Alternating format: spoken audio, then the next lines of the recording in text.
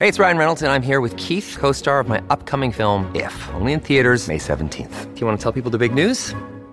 All right, I'll do it. Sign up now and you'll get unlimited for $15 a month and 6 months of Paramount Plus Essential Plan on us. MintMobile.com/switch. Upfront payment of $45 equivalent to $15 per month. Unlimited over 40 gigabytes per month. Face lower speeds. Videos at 480p. Active Mint customers by 531.24 get 6 months of Paramount Plus Essential Plan. Auto renews after 6 months. Offer ends May 31st, 2024. Separate Paramount Plus registration required. Terms and conditions apply if rated PG. To be fair, the war in Ukraine has really dominated a lot of the discussion about any, geopolitical conflict for the past few months. Rightfully so. It makes sense, right? But at the same time, other hotspots continue to demand attention. The Indo-Pacific region, as it's called, continues to present some challenges for the West. This month, NATO was talking about how important that region is and how China is a challenge that must be faced. So what is the plan? Where does Canada fit into all of this? We're going to have a discussion with Margaret McQuaig Johnson, who is a senior fellow at the University of Ottawa's Institute for Science, Society and Policy and the University of Ottawa's Graduate School of Public and International Affairs. Margaret, thank you for joining us. Appreciate your time.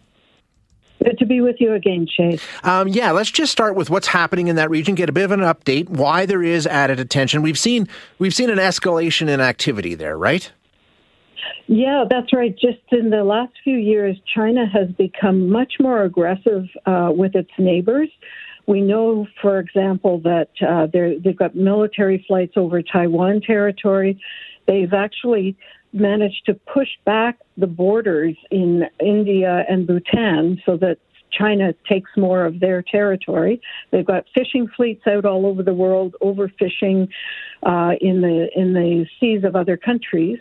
And most concerning recently was the maneuvers that the PLA jet planes were taking against Canadian planes and Australian planes that were doing surveillance in the waters, in the air near what China would like to claim as their own territory. Yeah.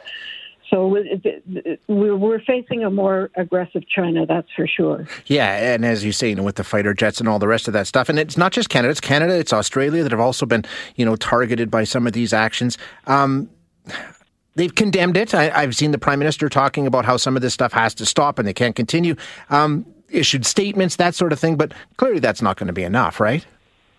No, and I myself had seen some really nasty business practices in China against Canadian technology companies. And so I proposed back in 2019 that we develop an Indo-Pacific strategy that would allow Canadian companies to diversify away from China so that they could manage their risk there more effectively and broaden and deepen our relations with other countries in the region.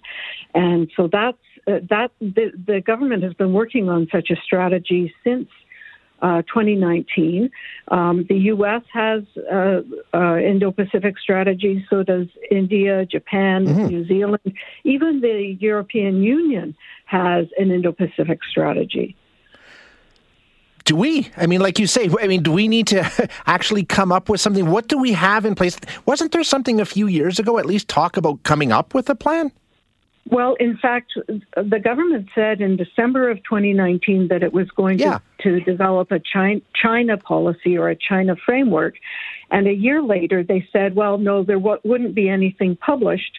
But the minister had been using expressions like the China of 2020 is not the China of 2016, meaning it had become more aggressive. National security would be the prime criterion for the Huawei decision. We finally have that out. But they decided not to publish a China framework, and it appears that they didn't want to poke the dragon. And my concern now is that they may similarly not publish an Indo-Pacific strategy per se that shows how Canada understands its own relationship with the region and will instead just have more ministerial speeches. Yeah, so we don't know if there even is a playbook that we're operating from, and we just have to hope that there is. If you take a look at what's gone on, the two Michaels, the Huawei saga, the list goes on. It seems like we should have a pretty clear framework and a pretty clear strategy in place. That's right. And I know the Department, Global Affairs Canada, has been working on such a thing. They've held many consultations with other governments in the region, and ministers have visited other countries. Like, just recently, Minister Joly went to Vietnam and Indonesia and was supposed to table something in the House when she got back, but nothing was announced. And there are lost opportunities in this, too, because we could be enhancing our relations with other countries on security, on population health, which it relates to pandemics, on technology and R&D, higher education, things like sustainable fisheries management, where Canada is a leader in that. But we haven't got any new policy or new strategy for doing that, and we also don't have the resources.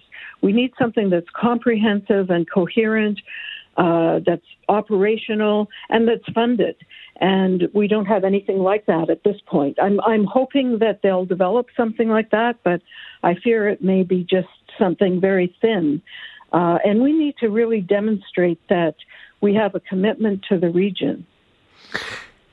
Do we need to partner? I mean, like you say, in terms of what we can really do as a global force, we like to think we're bigger than we are sometimes, and I don't know if China's really all that concerned about Canada, but we can partner. There's other countries that are in similar positions, and together we might be able to actually have some influence, right?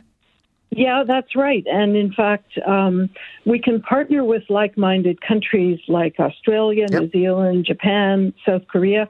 But we also should be partnering with other governments that don't have our form of government, like Vietnam, for example, where a lot of Western companies are leaving China and going to Vietnam, Cambodia, Thailand, and setting up shop there because they are facing increasing risk in China as it over-regulates a lot of the companies that are there now from the West. Yeah, exactly. Yeah, it's a situation that demands attention. Margaret McCuaig Johnson, thank you so much for your time. I appreciate you joining us again today. Good to be with you.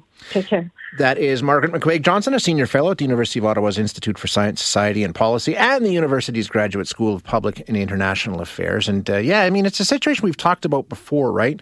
And this country and the Liberal government, in my mind, has been really negligent on the Canadian-China file and, frankly, has been incredibly weak.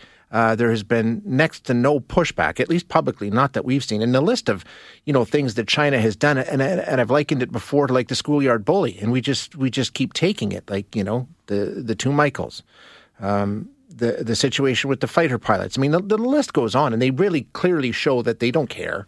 They have no respect for what our government's going to do in response. And to this point, why would they?